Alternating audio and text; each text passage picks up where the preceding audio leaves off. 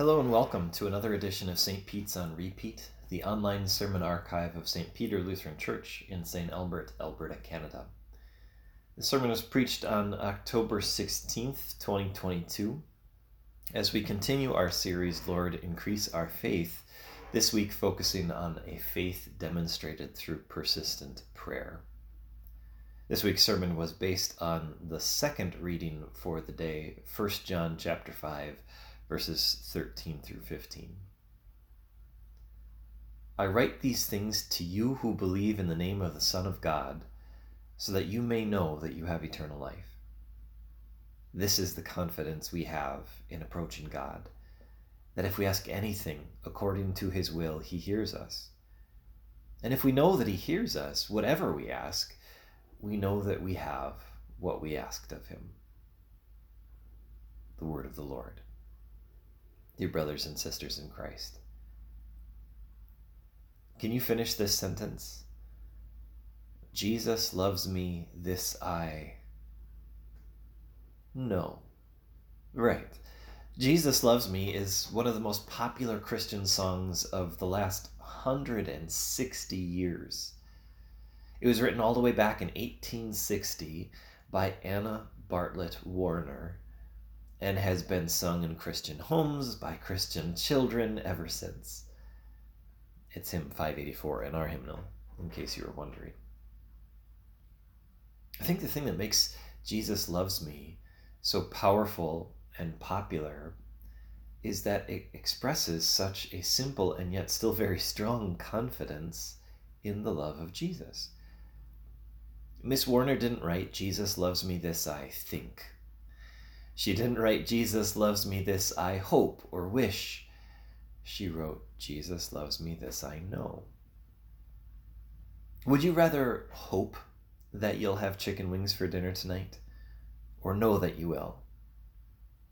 I know that I'm going to have chicken wings tonight, and that makes me so much happier than if I just hoped we would. Would you rather wish that your mother would get better and come home from the hospital, or know that she will? Of course you'd rather know. There is a certainty that comes with knowledge. Knowledge can give you conviction and courage and confidence. Knowledge can empower and embolden you. But it all depends on what you know. Today I want to take a look at the 3 verses of our second reading from 1 John chapter 5. 3 times in those 3 verses the Apostle John uses the word know, and each time he tells us a truth that empowers, a truth that gives us confidence and courage and conviction. First, John says, I write these things to you who believe in the name of the Son of God, so that you may know that you have eternal life. If you're a Christian, chances are that this statement seems pretty basic to you. But even if you are a Christian, the thing you have to remember is how rare this kind of faith is and how profound its promise is. John was writing this letter at a time when Jesus was not universally regarded as the Son of God, even in Christian circles. In fact, there was a group of Christians in John's day called the Gnostics, who were very enthusiastically suggesting that Jesus was just a man. He was inspired by God, he was blessed by God, he was God's chosen spokesman, but he was just another man. What would that do to your faith if you didn't know that Jesus was the Son of God? If Jesus was just human, like you and me, then he would be sinful, like you and me. He would be capable and prone to error and mistake. We couldn't trust him when he says, I tell you the truth. We'd have to corroborate his claims with what other people said and maybe correct him if other people seemed to contradict him. Worst of all, though, if Jesus were just a sinful, error-prone human like you and me, then what would that mean about his death on the cross? If Jesus were just a human, his death might have been symbolic. It might have been a martyrdom that inspired other people to do something. But Jesus' death itself wouldn't have accomplished anything if he were just a human. But if Jesus really is the Son of God, as he claims and as you believe, then that changes everything. Then we can trust him and believe what he tells us, but even more than that, it would mean that his death on the cross is far more than symbolic. It actually did something. John tells us what that something is. I write these things to you who believe in the name of the Son of God, so that you may know that you have eternal life. This is God's promise to you. This is what God wants you to know. Not to think or wish or hope. He wants you to know that you have eternal life. I notice the way John puts it, that you have eternal life. Not that you will have eternal life, not that you could have eternal life if you live this life right, not even that you have to wait for Judgment Day to receive eternal life, but rather that eternal life is yours right now. Your eternal life has already begun. The moment you believed in Jesus, you received a life that will never end. Because of his sacrifice on a cross 2,000 years ago, you will live with him forever in heaven. Your life will never truly end, even though you may die.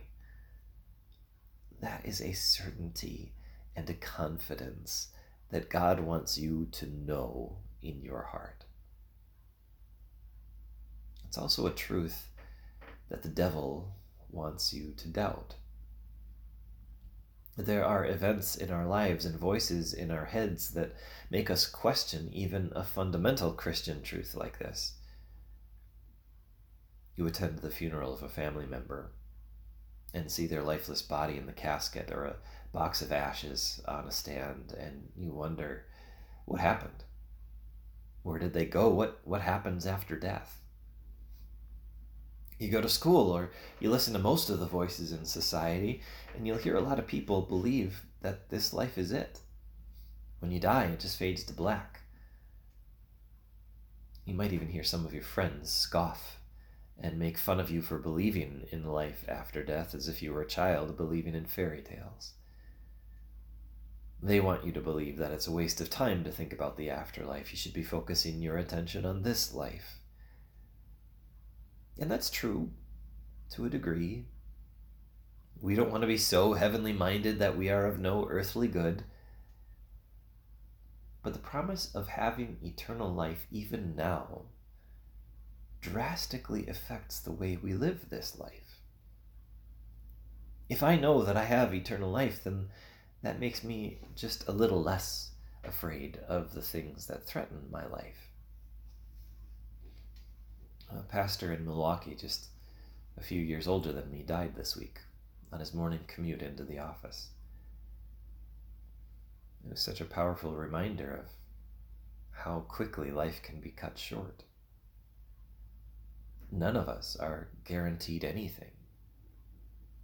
And yet, because I know that I have eternal life in Jesus, I won't be disappointed if my race ends early or if a family member's does, because they'll be in heaven, where someday we will not only be reunited, but we will live with our God in safety and peace forever. If I know that I have eternal life, then that makes me just a little less afraid of the things that threaten to make my life less enjoyable.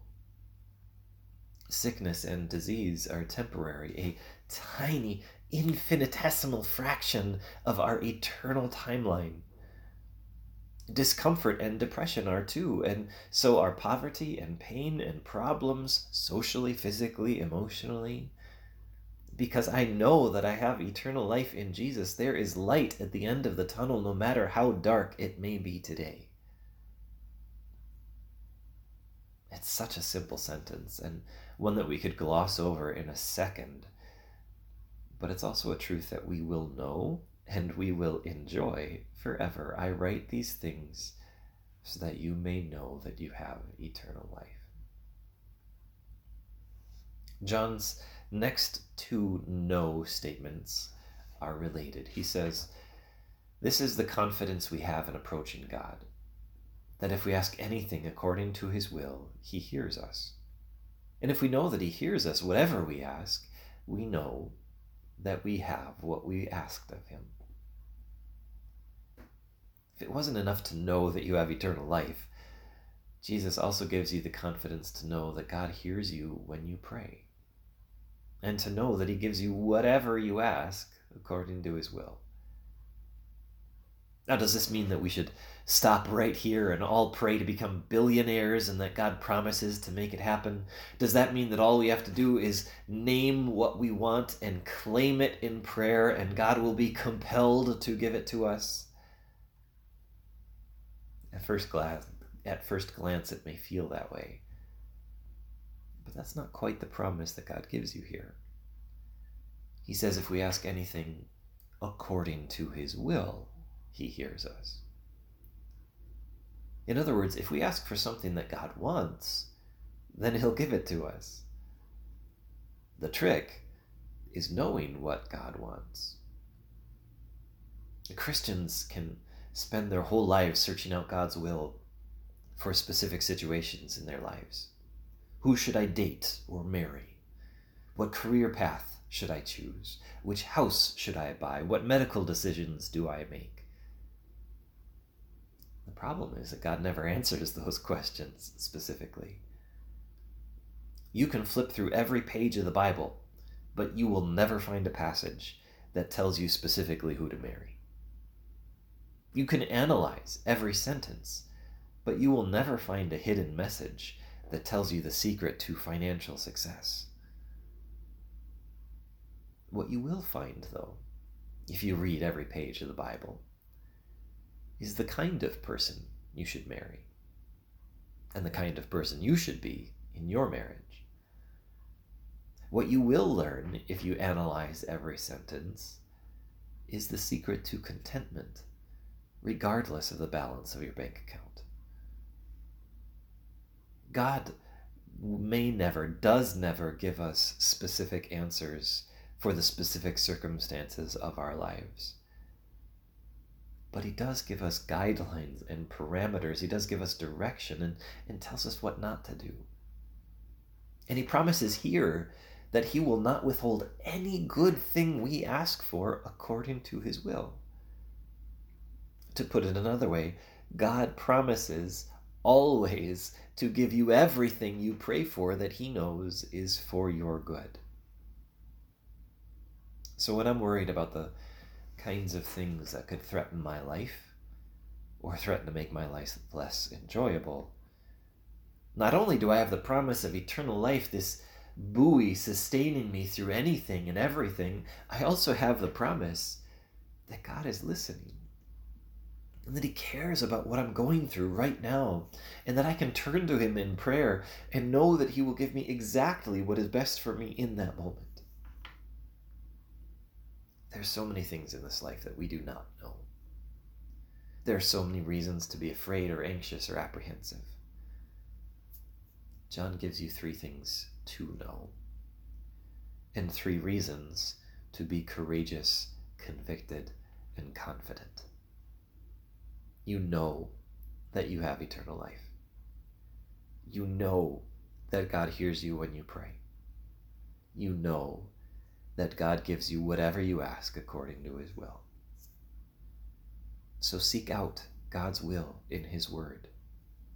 Accept his invitation and pray about anything and everything. But above all, believe in the name of the Son of God and know, don't wish, don't hope, don't think, know that Jesus loves you. And he always will. Amen.